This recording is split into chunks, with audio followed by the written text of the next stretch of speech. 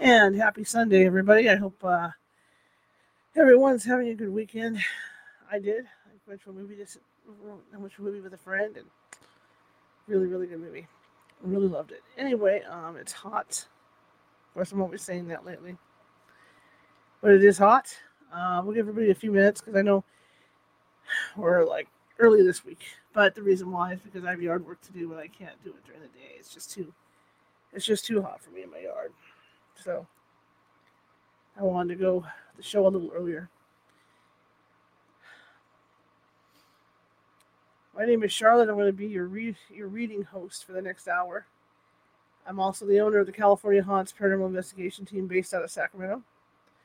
We're 35 strong up and down the state of California, and that means that we can help you from just about any locale in California, or almost in every county. So if you have a paranormal problem, shoot me an email. Shoot me an email at californiahauntsradio.com or californiahaunts.org, or find me on Facebook. I'm public, or there's various California Haunts pages also on Facebook that you can look the team up on.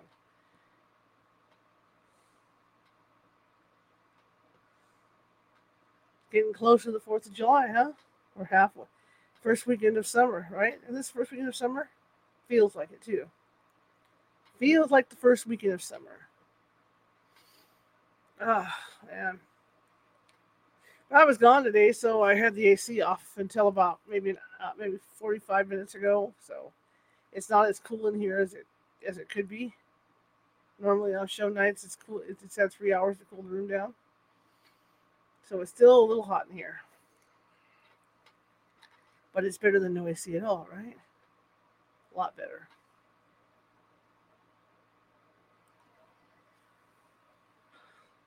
I see someone's out viewing. Fantastic. Give it a couple minutes for people to come in.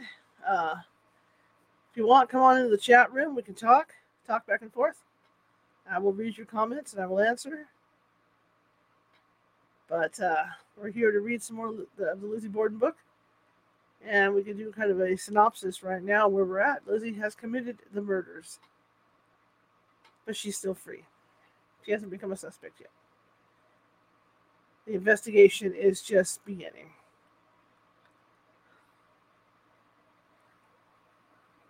Hello, everybody. Welcome. We're giving everyone a little extra time because we are early today. I'm a half hour early on this.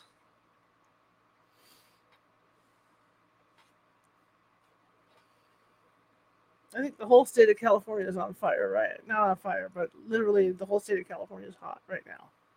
I know Southern California is sitting at about 95 right now, just like we are. In fact, we're sitting right now currently where I'm at in sunny Sacramento. It is approximately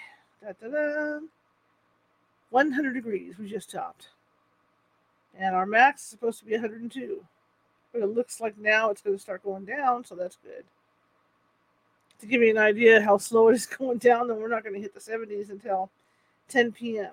So the nearest decent temperature is going to be 82 at 9 p.m. So that's how hot it is. Anyway, I want to welcome everybody here. This is our Sunday reading day. We don't do any interviews or anything like that, but we do read a book. And I've been fortunate enough that I've had some authors that have self-published their books and have given me the okay to use their books to read. And so that's what we do every Sunday. It starts our week off. And we've got a great week of shows ahead for you guys.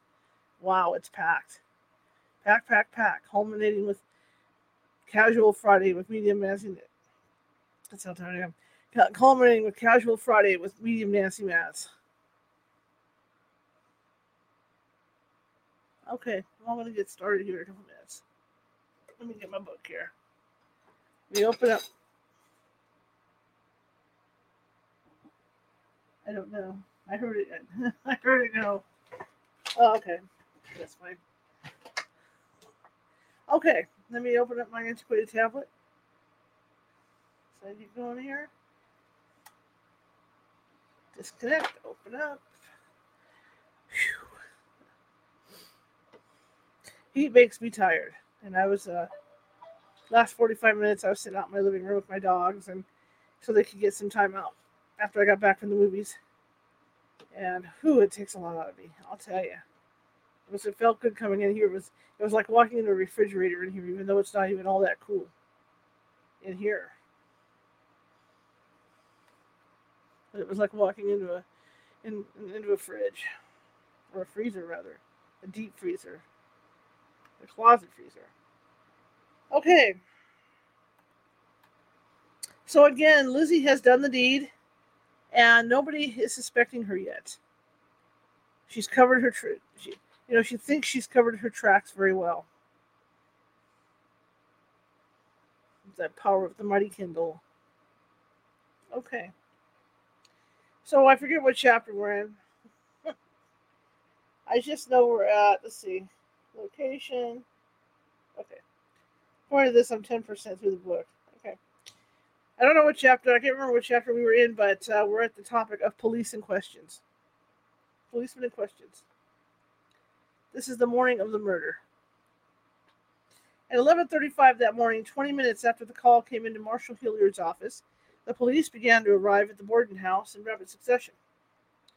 With a large portion of the officers away at the annual Rocky Point Clambake at the amusement park on Narragansett Bay in Warwick, Rhode Island, the day patrol was about to be thrown into a mystery that defied logic, ruined careers, and changed the lives of those sucked into this vortex forever.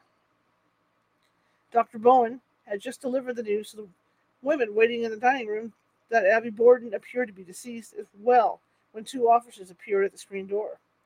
Bowen hurried forward to greet Officer Patrick Doherty with Deputy Sheriff Frank Wixon. "I'm glad to see you," Bowen said, with a great deal of relief. He admitted the men into the house, a happy John Madden with the Fall River Daily Herald following behind them. "What is the trouble?" Officer Doherty asked. He noticed Bridget standing in the far southeast corner of the kitchen, near the sink. "Mr. Borden is dead," Bowen said, and led the officers and the reporter into the sitting room. When the doctor pulled back the sheet, the men were surprised to see the extent of the elderly man's wounds. "I noticed there was one wound down here across the eye. That was very deep," Officer Doherty testified at the preliminary hearing. "It looked to me on the left side of the face. The right side was on the sofa, and the eye seemed to be knocked out, hanging by some thread or something. There was another wound came down by the nose, or down the cheekbone. The cheekbone was wide open. By the cheekbone, clear down the neck, was laid right open." In low tones, Dr. Bowen told Officer Doherty and Deputy Sheriff Wixon that he was satisfied something was wrong, for they were all sick the day before. "To make matters worse," Bowen continued, "Mrs. Borden is lying dead upstairs. I suppose she saw the killing of her husband and run upstairs and died with fright from the shock."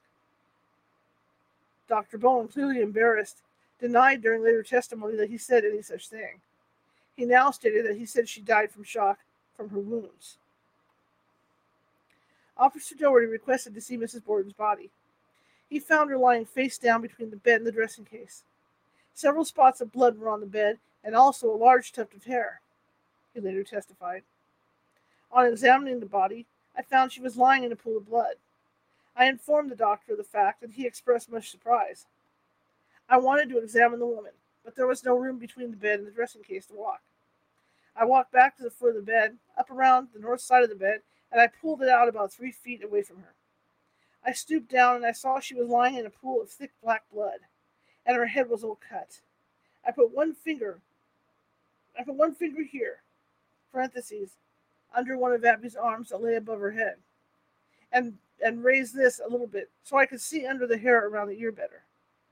I asked the doctor, Mr. Wixon, and the reporter to remain by the bodies until I notified the marshal." Officer Doherty hurried downstairs and out of the house. He ran the short distance to Gorman's undertaking business at the corner of Spring and Second, where he knew he could find a phone. He called Marshal Hilliard with his findings at the Borden home, and then hurried back across the street.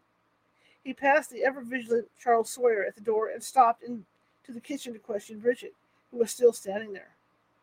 "Mr. Borden came in the front door at 10:50, Bridget said, in answer to Officer Doherty's question. "I was upstairs, parentheses, when the murder occurred." and heard no noise until Miss Lizzie called me. Moments later, at 11:37, Officer Moley, Mr. George Allen, and Mr. Devine arrived at the house. This was Allen's second trip, after originally giving the alarm when he returned to the police station after seeing Mr. Borden's wounds.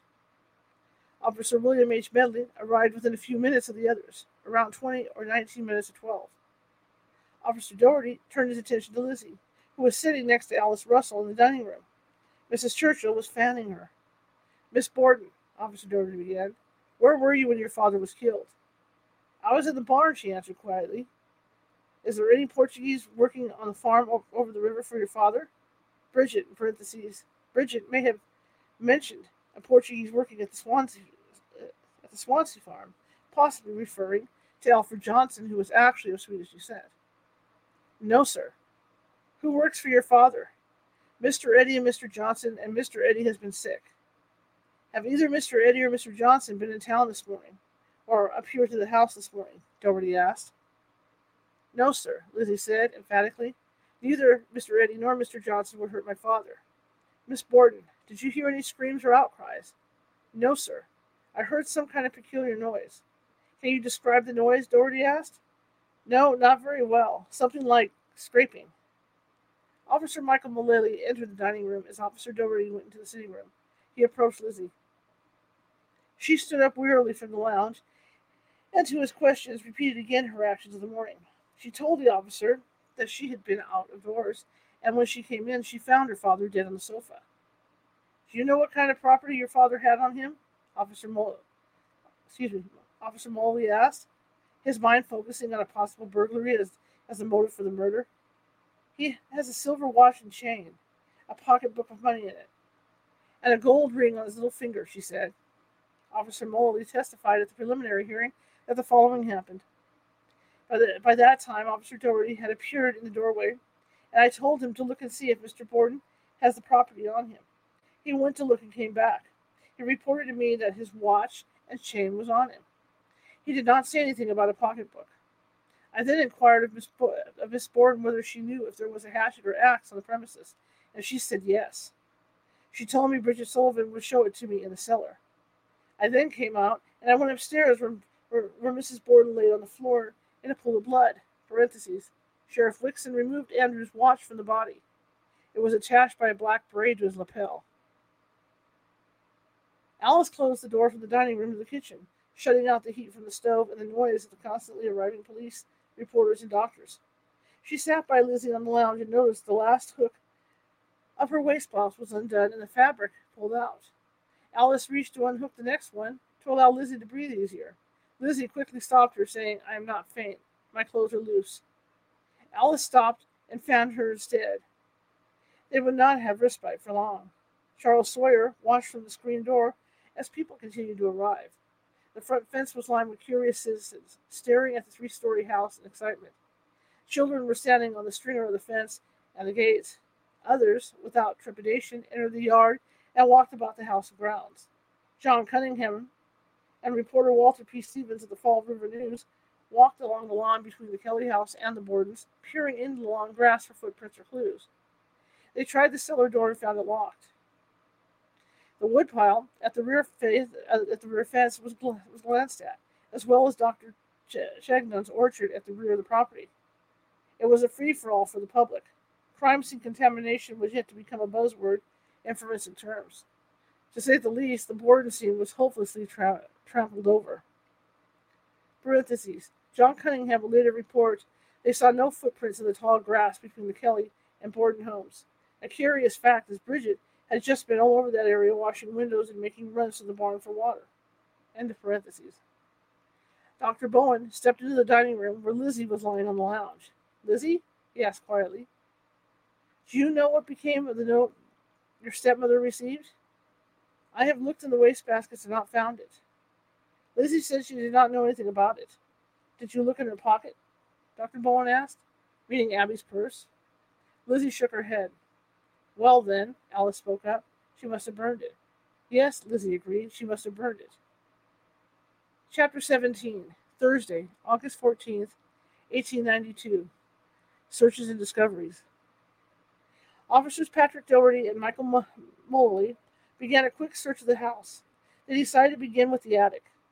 They found Bridget seated on the back stairs near the rear door and told her they needed to search the third floor.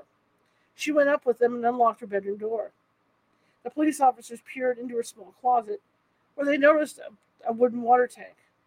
They asked to see inside her trunk and were shown a few articles of clothing and some mementos wrapped carefully in tissue paper. The servant seemed to have only a few dresses. They peered under her bed and, satisfied, went into the room next to hers. There they found spare furnishings with a bed that appeared not to have been used for some time. When asked who stayed in that room, Bridget replied Mr. Morse sometimes used it when he visited, or an occasional farmhand. The other two attic rooms got a quick, cursory look. Officer Moley testified later that they were looking for a man or a weapon, anything that would figure in the murders. The two men left the attic and began their descent down the stairs. Stopping at the room on the second landing, they were informed that was Mr. and Mrs. Borden's bedroom. Bridget unlocked the door with the key she had been given to retrieve the sheets earlier. The men entered and looked beneath the bed and around the room. They peered into the room where the safe sat, along with a desk and bureau. At some point, they approached the door leading to Lizzie Borden's room and slid back the bolt. It would not open. At some point, Alice Russell entered the Borden's room to watch the proceedings. Alice testified during the preliminary hearing. I remember being up in Mr. and Mrs. Borden's rooms with some officer. I remember they were asking me about the rooms that went out of it. The door into Miss Lizzie's room was hooked. They pulled the screw out, I judged. I remember. I asked them to let me look in first. I did not know what the condition of the room was. I pulled the portiere, which is a curtain, aside, and looked in, and said, "It is all right." And they went in. I do not recollect if I went with them or not. That was before Miss Lizzie went up to her room. Parentheses. In the upcoming paragraphs, it will become apparent that at the time Doherty and Moley made their initial search of Lizzie's room area, Emma's door is open, and they merely peeked into her room. The dress closet at the end of the short hallway outside of Lizzie's bedroom door is unlocked. After Lizzie comes upstairs to her room and changes the pink wrapper, both Emma's bedroom door and the dress closet clothes press are locked and required a key to open them. Why? What circumstance required the need to keep people out? Officers Doherty and Moley testified they went into all the rooms on the second floor that they could get into. Officer Doherty admitted they did not go into Miss Emma's room. He said they did go into the clothes press dress closet at the end of the hall and looked there. Attorney Knowlton seemed surprised they had looked in that room, asking them 3 times if they did go in that closet at that time. It was doubtless due to the fact that the clothes press door was found locked later when Officer Fleet tried to open it. Lizzie had to unlock it for him. After protesting, there was nothing to be found in there. Bridget then led the officers to the cellar, and what started out as a routine search exploded during the Superior Court testimonies of Officer Moley and Assistant Marshal Fleet into one of the biggest mysteries of the case. Access in the cellar. During the preliminary hearing, August 25th to September 1st, 1892, Officer Patrick Doherty was asked about the initial search of the Borden cellar the day of the murders on August 4th. He gave the following testimony. Attorney Knowlton: Who were you with when you went to the cellar? Doherty: Mr. Moley and the servant girl directly behind us went down. Knowlton: The cellar is a very light cellar? Doherty: It is. The washroom is very light. Knowlton: As you go down the cellar stairs from the back entry, you come into a room that is used for what? Doherty: The water closet, I believe. When you get to the bottom of the stairs, there is a kind of hallway or space. Knowlton: Did you see Mr. Moley find the axes and hatchets? Doherty. It's confusing after a while.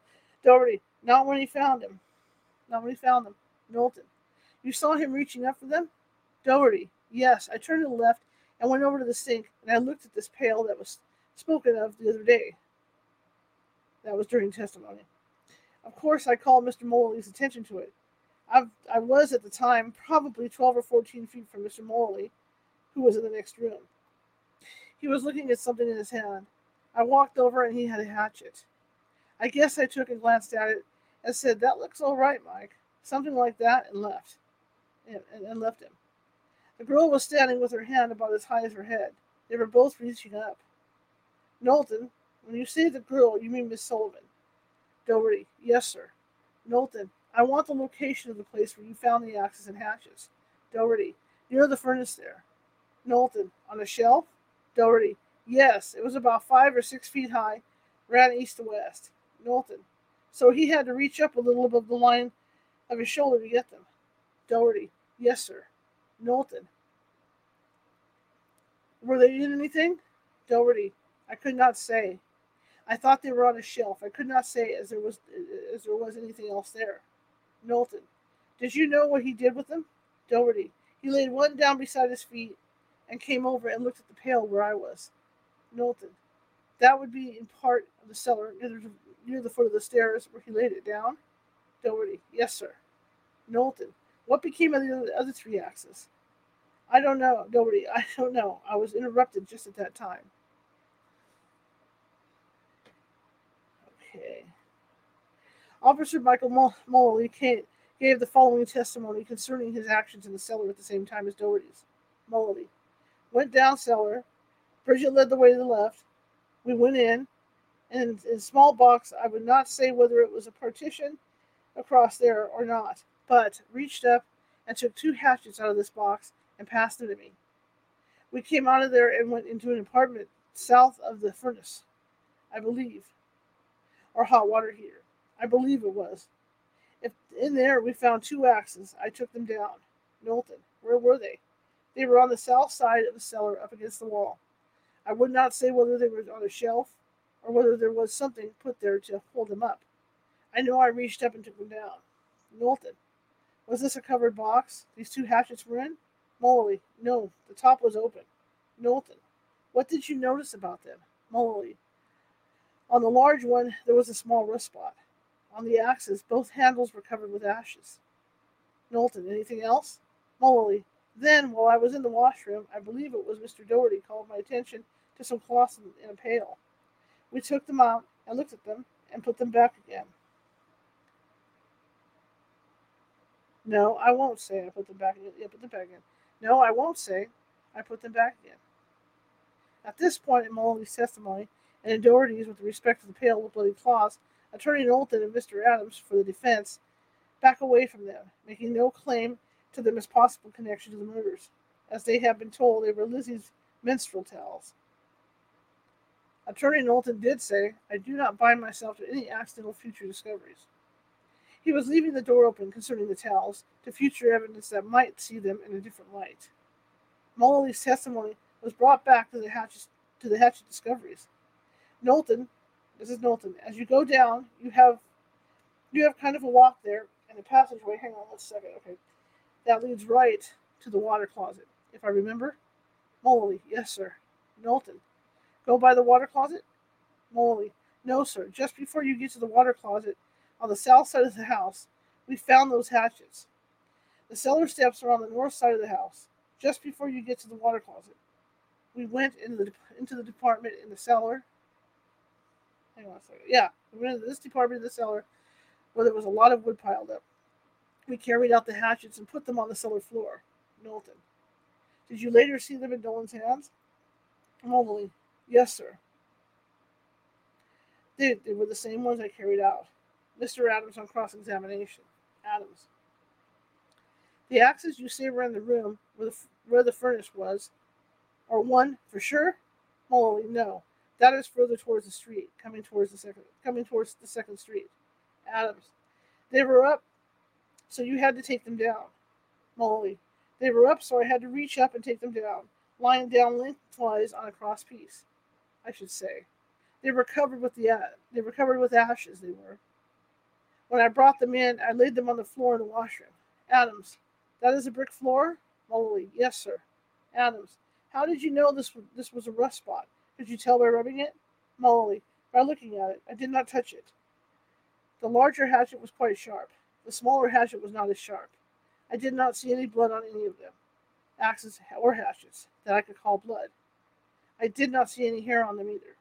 Adams, do you know how Dr. Dolan came into possession of those axes and hatchets? Mullally, he came down the cellar, and I gave him this large hatchet, and he looked at it Adams. What did he do with them? Moley. I don't know what he did with it.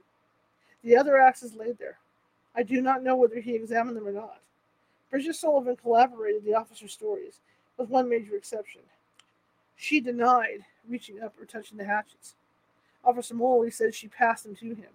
She did not remember how many hatchets and axes there were. She did say the hatchets were standing with their heads down in the box, which was an old starch box, and their handles sticking up. When asked about the wood she used for the stove, she denied needing to go into the wood cellar where the axes were kept. Parentheses. I had no business in that area. I'm sorry, quote, I had no business in that part of the cellar at all. There were two wood cellars. The wood cellar Bridget used was the first one where the hatchets were found. The second wood cellar contained the two axes.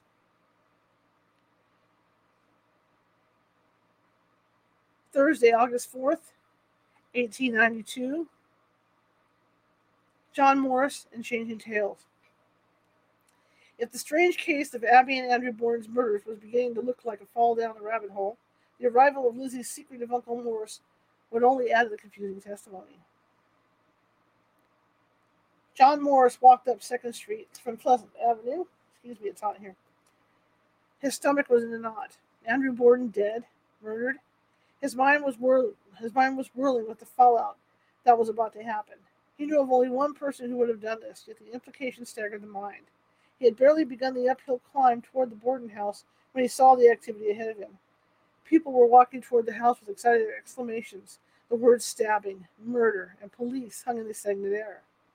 By the time he reached the white fence that fronted number 92, he could barely see the side door for the wave of bodies. He needed to think. John opened the north gate and walked to the back door of the property. There were people trying to peer into the kitchen windows, and they were looking around the grape arbor and trees. Someone said, Mrs. Borden's dead upstairs, and he stopped dead in his tracks. Both dead. His heart pounding, he tried to think. How could this happen? He just saw Andrew a few hours ago. Without noticing, he picked up a pear and bit into it. That the Swansea deal was over was without a doubt a thought that made his stomach clench. So many people would be affected by that alone. It was not until he saw a policeman eyeing him that he realized his troubles could go much deeper. Mrs. Churchill was in the back entry when she saw John Morris come from the direction of the backyard, eating a pear. Some spectators reported later that they had seen Morris leaning nonchalantly against the barn as the crowd swelled. One police officer said he watched him eat 3 pears while standing there. Mr. Morris admitted only one. Strangely, Charles Sawyer testified he saw John Morris come toward the side steps from the direction of the front gate in the side yard. He did not know who the man was. The following is from Charles Sawyer's inquest testimony concerning John Morris' arrival at the house. He came towards me from the gate. I stood on the steps at the time, standing outside of the door and holding the door outside. He came along the steps and he says, "For God's sake, what has happened here?" I looked at him. I had not seen him. He was a stranger to me. I told him Mr. and Mrs. Borden had been murdered, been killed, something to that effect. "My God," he says, and I left Mr. Borden right at his door, and he told me to come back to dinner. He was coming from the gate along the walk. Whether he had come through the gate or not, I don't know. At that time, there was quite a little crowd out there. They had been driven out of the yard by an officer there in attendance. There were people in the street. My view was limited, not more than the width of the yard, but the fences appeared to be pretty well filled up. And previous to that, there had been quite a crowd in the yard. Attorney Knowlton, did you notice whether Mr. Morris was eating a pear or not? Eating anything? Sawyer, no, sir. He was not when he spoke to me at that time. Knowlton, what did he do when you told him? Sawyer, what kind of God have we got that will permit a deed like this to be done? He stood there a few minutes and then went aside. Alice heard John bellowing Lizzie's name and opened the dining room door. She stepped back in surprise as John Morris burst into the dining room, leaving a rattled Mrs. Churchill in the kitchen. He barely glanced at Lizzie, laying on the lounge near the dining room table, as he flung open the sitting room door. He was not prepared for the number of people gathered there. The entire thing was too surreal. As Dr. Bowen once again peeled back the sheet for John to see, he reeled. This could not be happening. He couldn't bear to take more than a sideways glance at his brother-in-law's mutilated features. Swallowing hard, he asked where Abby was. He was told upstairs. Gripping the stairway railing, John climbed up toward the room he had just slumbered in the night before. It was a nightmare. A walking nightmare. He barely registered the many doctors crouched around the form, lying near the dressing bureau, whose mirror he had peered into that morning as he adjusted his collar. Holding on to the rear bedpost for support, he looked down. The image registered in his mind in snippets. He saw the tired morning dress she had worn as she dusted, while he and Andrew put the finishing touches on their brilliant plan that morning in the sitting room. The moved bed, and something lying on the white bedspread that looked like hair. Her small feet, encased in worn house shoes, could be seen beside the man's knees, as the doctors probed and measured. As one of them moved aside, John saw the bloody pulp that had been Abby Borden's head. His stomach roiling, he turned and fled the room. His knees threatened to betray him as he made his way down the front stairs. By the time he surged into the dining room, the fear, nausea, and tension had reached the boiling point. Lizzie looked up from the lounge at the reddened face of the 6-foot man towering above her, and she waited, heart pounding. If anyone who guessed who murdered her father and stepmother, it would be her Uncle John. Nerves screaming, he exploded. What in God's name happened here? As he hollered the words, he glanced up at the ceiling in the direction of the guest room upstairs, where Abby Borden lay. It was that simple movement, that upward glance, that was the first revelation to Alice Russell that these two people were not dead from poisoning. They had been murdered. Alice Russell, during her inquest testimony, stated something he, John Morris, had said about their being murdered, and looked up to her. Then it dawned on my mind that it was cold-blooded murder. That is the first idea that I had that it was murder. Mrs. Churchill stood by in horrified silence. The tension in the room was palpable. She looked at the man's clenched fist, Lizzie's flushed face, and Alice Russell's quaking form, and decided she could stand no more. The noise of the crowd was coming through the dining room windows. It must be dinner time, and she had 7 mouths to feed waiting for her next door. Just as she was about to speak, John Morris whirled and left the room, slamming the dining room door that led to the kitchen after him. Lizzie, Miss Churchill said, her voice quaking, I must go home now. If there is anything I can do for you, I am willing to do it. Lizzie Borden heard the voice, as if it were coming up from the depths of a well. The freight train noise was back, rushing through her head, causing the room to spin. She finally turned toward the speaker and comprehended what had just been said to her. I'm sure there will be, by and by, she said mechanically. Mrs. Churchill left the dining room, closing the door behind her. She saw Bridget in the kitchen and stopped to talk to her. After more police arrived, including Assistant Marshal Fleet, she finally headed home and began a new meal. It was close to 12. As Adelaide Churchill left the Borden house and paused next to Charles Sawyer, who still stood on the outside step, she was shocked to see the crowd of people crowding the street, sidewalk, and pressing up against her fence. As she exited the house, a buzz spread through the crowd. She heard her name whispered among several women. The enormity of what she had just been a part of hit her full in the face. Stepping gingerly down the stone-sided steps, Addie happened to glance back and saw John Morris making his way to the backyard. The police held back the crowd as she walked through the north gate of the Borden property.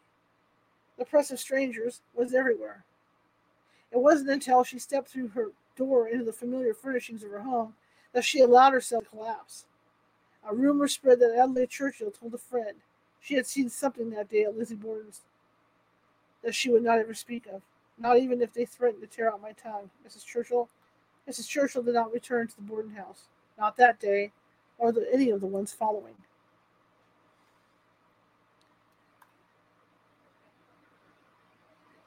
Dr. William H. Dolan. Dr. William H. Dolan had stumbled across the Borden murders quite by accident. He had been traveling down 2nd Street when he saw the commotion going on in front of the house next to Mrs. Churchill's. It was 11:40 or 11:45. During a rather confrontational inquisition by Lizzie's attorney, Mr. Adams, during the preliminary hearing in late August, Dr. Dolan was asked a series of questions pertaining to his movements at the Borden house that day. Adams: I understand you had been a medical examiner a year.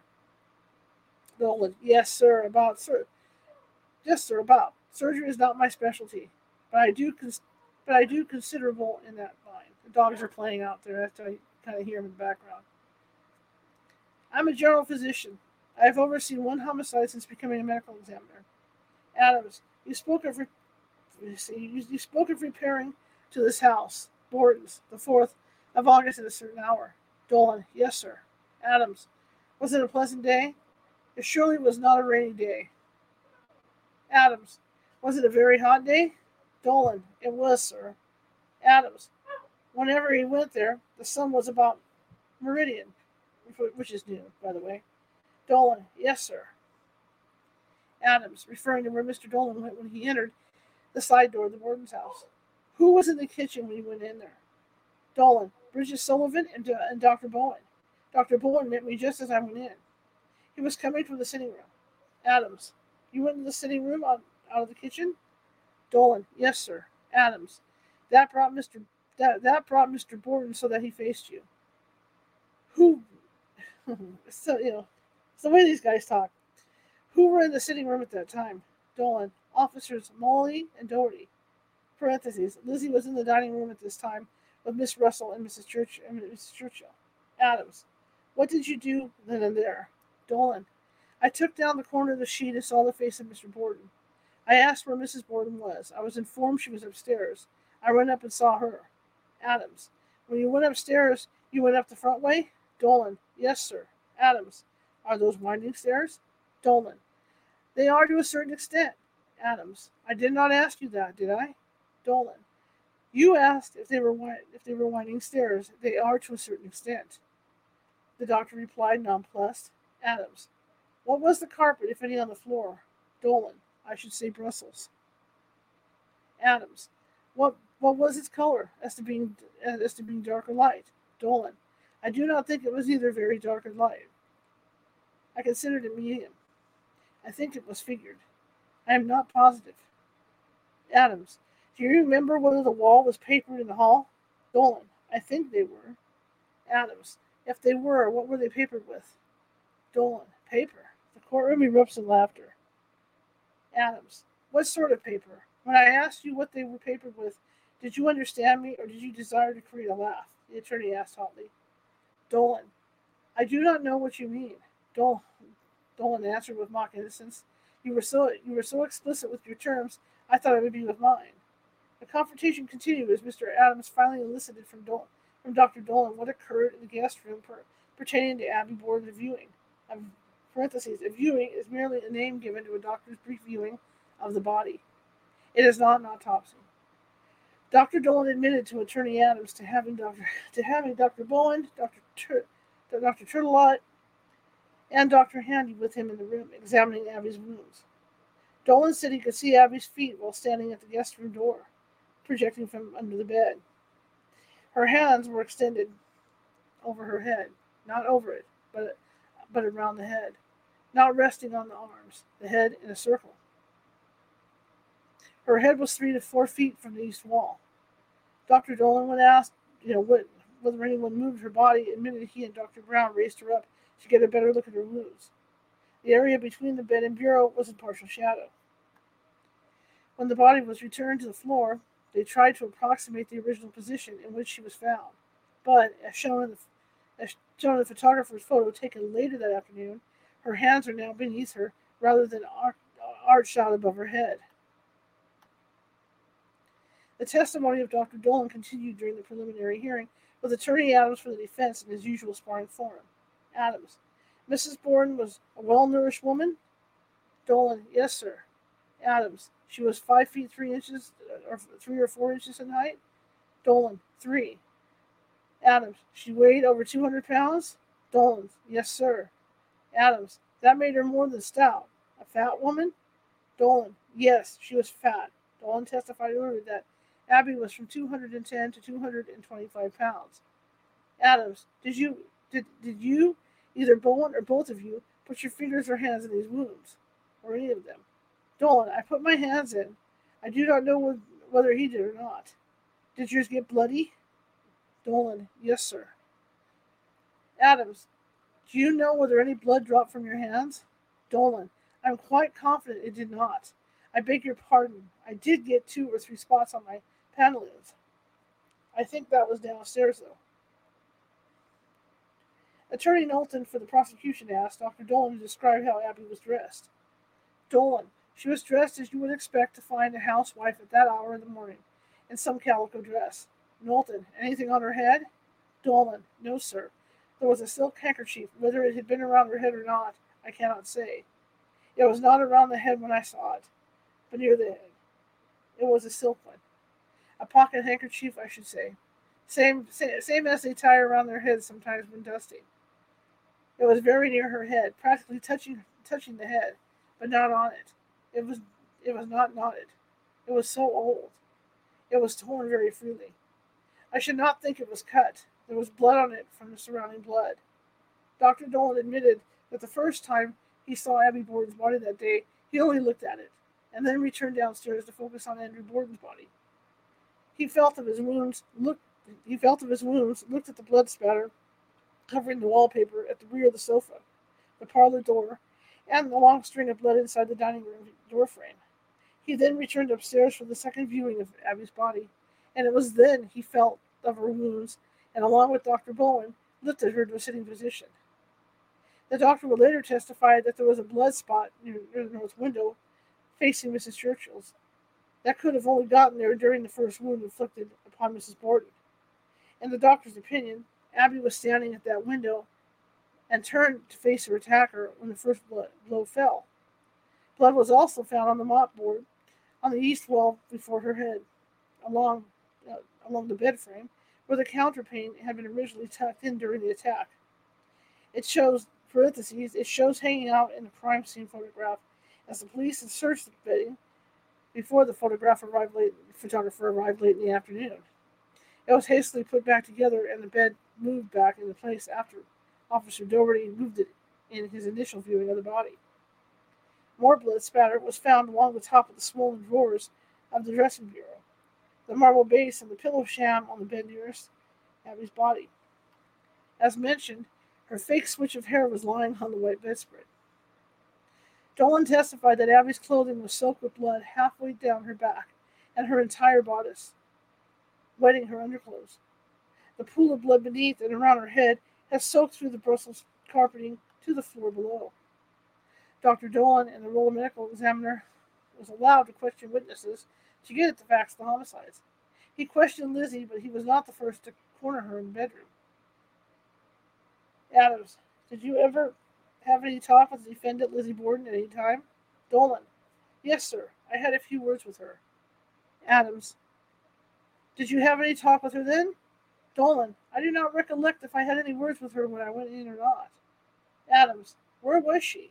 Dolan, in the dining room, sort of reclining on the lounge. Mrs. Churchill was with her and Miss Russell. I saw her then pass out the door and go upstairs. Adams, when was it you had any talk with her, if you can remember? Dolan, when she was sitting in her room upstairs that same day. It must have been 1:45 or 1:30. Adams, what was it?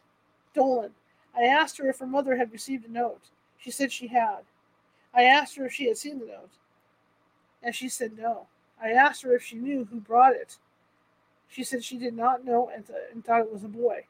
I asked her what her mother did with the note. She said she did not know. In all probability, she burned it in the kitchen stove.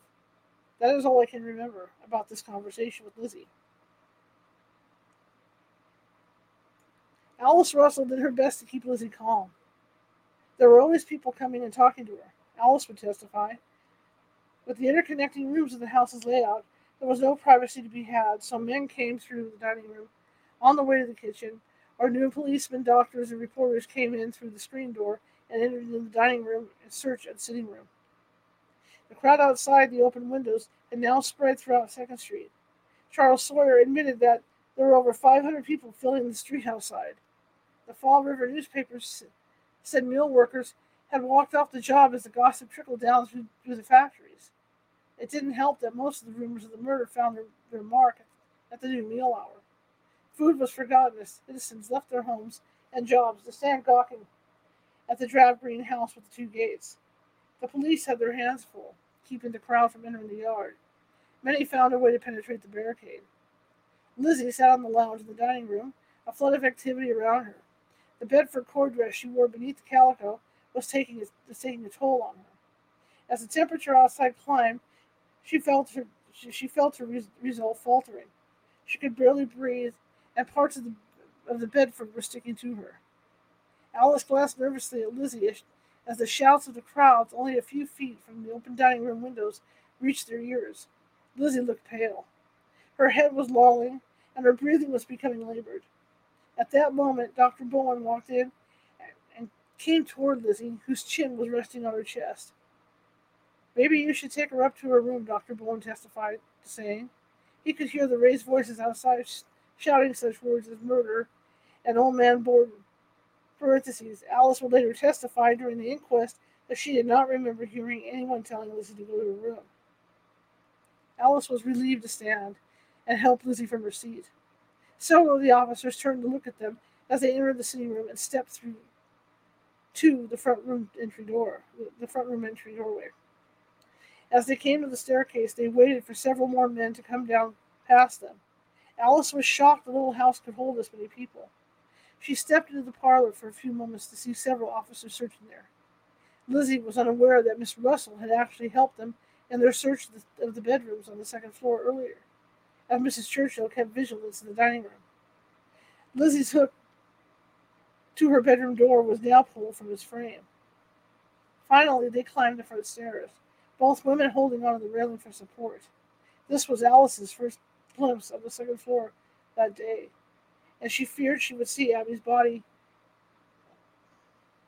No one had told her just where Mrs. Borden was lying. The sound of men's voices was everywhere, several coming from the guest room. She couldn't help herself as she and Lizzie came to the curve in the stairs. She glanced to the left through the open door. From this angle, all she could see was an ocean of men's trouser legs. The bed had been moved and was close to blocking the door. The old fireplace that had always been covered by the massive headboard was now in full view, making the room she had sat in so often look alien and foreboding. Alice could see nothing of Mrs. Borden's form. Lizzie stepped on the landing and, taking a ring of keys from her dress pocket, unlocked her bedroom door and gratefully stepped inside. Alice scurried in after her, shutting the door behind them. The room was hot and close, but it was blissfully free of strangers. It was then Lizzie realized Alice was holding her handkerchiefs from the dining room table. "Those are the ones I was ironing," she said to Alice. Some were still damp. "You can lay those in the top drawer over there," Lizzie said to the iron lens.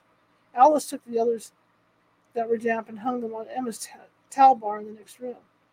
At this time, Emma's door is still unlocked. Before Alice could say anything, Lizzie faced her and said, "When it is necessary for an undertaker, I want Winward." Alice didn't need to ask what she meant. James E. Winward's undertaking was considered the finest in Fall River. All the elite on the hill used Winward. For Lizzie Borden, he was the only choice to handle the funeral arrangements. For her father, James C. Renwick actually prepared the bodies for burial, but it was Winward's establishment that oversaw the details. That Gorman's undertaking was literally steps away from the corner of Spring and Second did not even register to Lizzie. This was the establishment to which Officer Doherty dashed to use the phone. Due to its close proximity to the Borden house, it would be Winward or nothing. Alice paused and then realized telling Dr. Bowen of Lizzie's preference and preparation of the bodies could be time-sensitive. She left the room and threaded her way down past the people on the stairs. She asked someone to give Dr. Bowen a message that she needed to speak with him, as she was not willing to go into the sitting room. She waited in the front hall for over 10 minutes for him to come to her, occasionally peeking into the parlor at the search still going on. As soon as Alice left her bedroom, Lizzie walked quickly to the dress closet at the end of the second-story landing. The men in the guest room had their backs to the open door and took no notice of her. She heard someone ask to be handed the yardstick that sat near the sewing machine. Opening the door of the clothes press, she quickly selected the dress that was loose with a trailing hemline. She could no longer stand a two-piece blouse, waist, and skirt. Lizzie took a pink and white striped wrapper from a peg and went into the hall. She left the closet, locked it, and walked back to her room.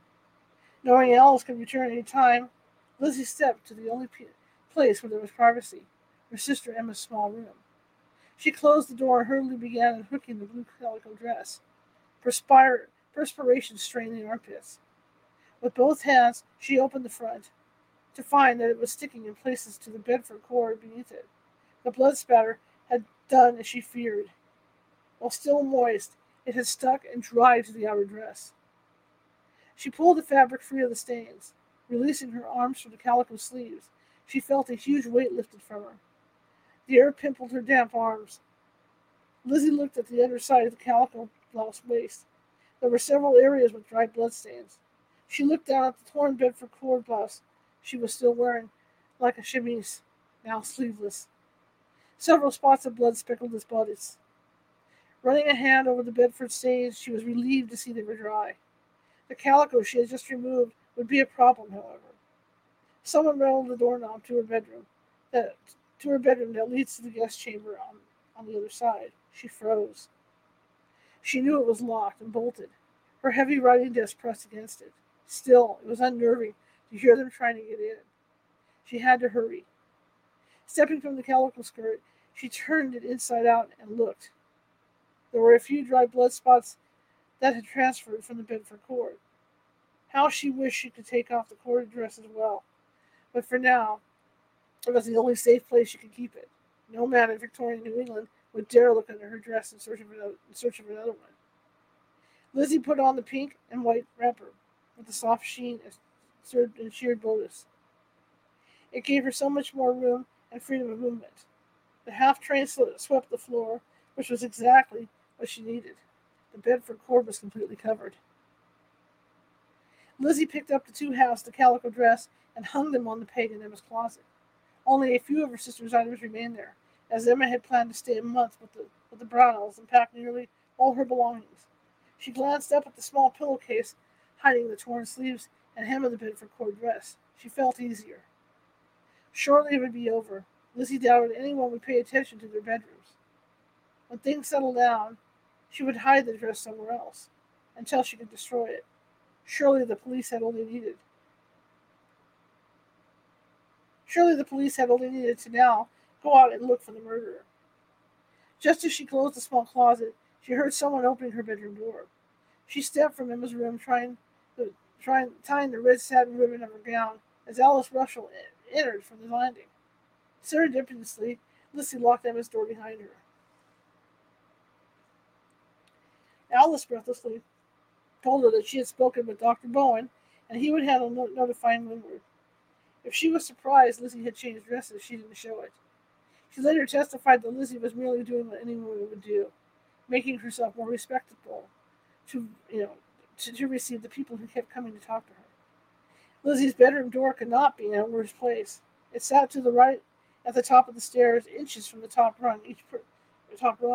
Each person coming to see Abby's body was taking the opportunity to peer into the other rooms on the landing. The clothes press was opposite her door, leaving only her room and the guest room. Lizzie finally crossed to her door and locked it. Alice sat in the small chair next to Lizzie's writing desk. Lizzie sank down into her lounge across from Alice. She carefully arranged the long folds of the wrapper about her shoes. Alice was relieved to see Lizzie's nerves seemed to have rallied. She appeared steadier, and there was some color in her cheeks. As she washed her smoother, wavy hair in place, Alice finally asked the question she had waited all morning to ask. She had heard so many people inquire of Lizzie where she was when the murder of her father transpired. Out in the barn, she seemed. Out in the barn seemed an odd place to be on such a hot August morning. Lizzie, she began quietly. Alice was still rattled. In fact, she had to clasp her hands in her lap to keep them from shaking. What were you out in the barn for? Lizzie looked at her old friend with those clear, protruding eyes that held so many secrets. In the early afternoon light in the bedroom, they appeared green, the whites glistening as if they were underwater. She paused only for a moment and said, I went to the barn to get a piece of tin and iron to fix my screen.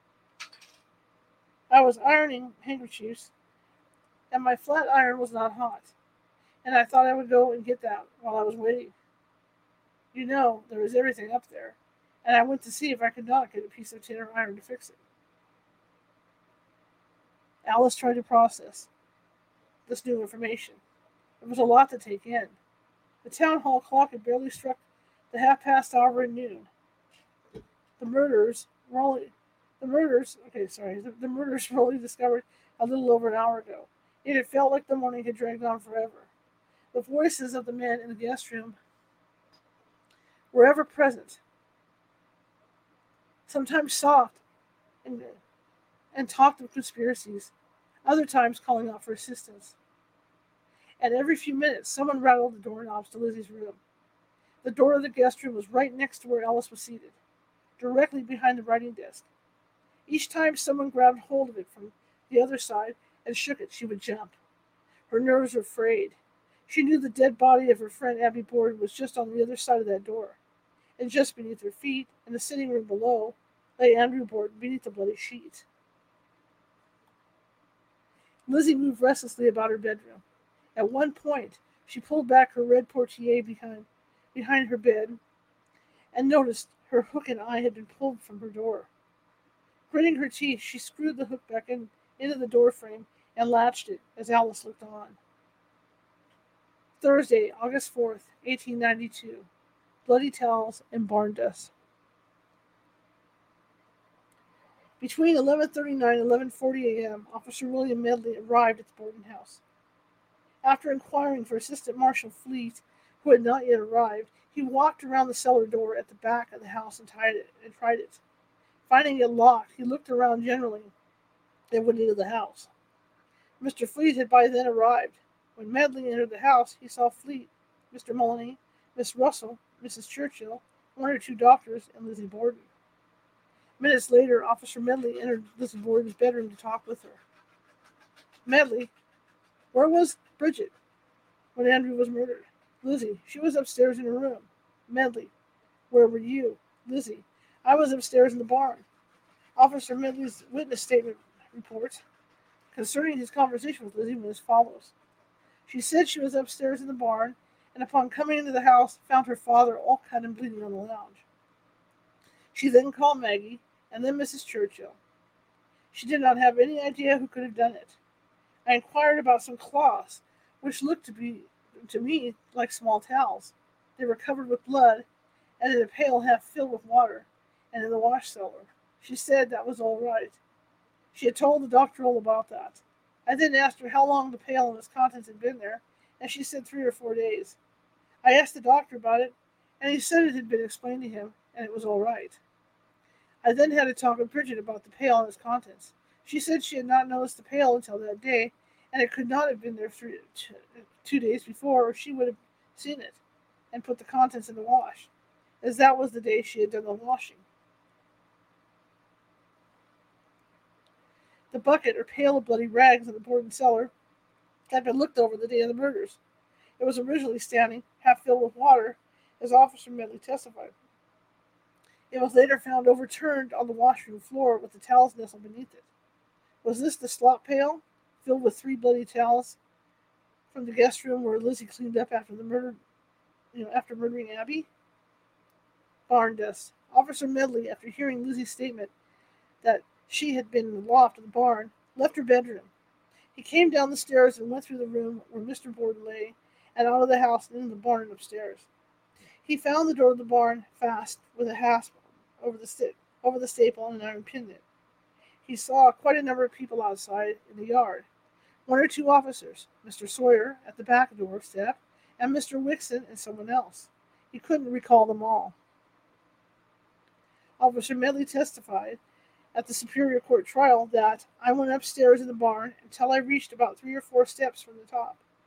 And while there, part of my body was above the level of the floor, and I looked around the barn to see if there was any evidence of anything that had been disturbed, and I didn't notice that anything had or seemed to be disturbed, and I stooped low to see if I could discern any marks on the floor of the barn having been made there. I did that by stooping down and looking across the bottom of the barn floor. I didn't see any, and I reached out my hand to see if I could make any impression on the floor of the barn, and I did by putting my hand down, and I found that I made an impression on the floor. There was hay dust and other dust on the floor. I could see the marks I had made quite distinctly when I looked for them. Then I stepped up on the top and took 4 or 5 steps on the outer edge of the barn floor, the edge nearest the stairs. I came up to see if I could discern those, and I did. I could see the prints plainly. There were no other footsteps in the dust but mine. I came down the steps and searched around a pile of lumber and other stuff that was in the yard, looking for anything that we could find. And after a while, I met Mr. Fleet. The little door for hay and the 2 windows in the barn loft were all closed. It was very hot up there. When asked soon after he arrived at the house, Officer Medley went up into the barn loft. If Officer Medley had went up in the barn loft, he answered perhaps 8 or 10 minutes. Alfred Clarkson arrived at the Borden house around 11:40. He looked about the property and said he finally entered the barn around 11:48. He testified 3 or 4 men went up into the loft before him. When he did ascend the steps, someone had opened the small hay door on the south side of the loft, and he saw an indentation in the hay that looked as though a man may have laid there. His testimony was treated with derision during the Superior Court trial, as his measurements of a few inches to the indentation of the hay could hardly be the size of a man lying there. If Mr. Clarkson did enter the barn, it is likely he just missed Officer Medley, who had just vacated it a minute or 2 before. His testimony as to the time he entered the barn may have been suggested by the defense to put him there earlier than he was. Others came forward claiming to have been in the barn loft before Officer Medley. One by one, their testimonies were tossed aside. 2 young enterprising boys, Thomas E. Barlow and Everett Brown, who were dubbed Brownie and Me by the newspapers, claimed to have been the first ones in the barn loft at 11:23.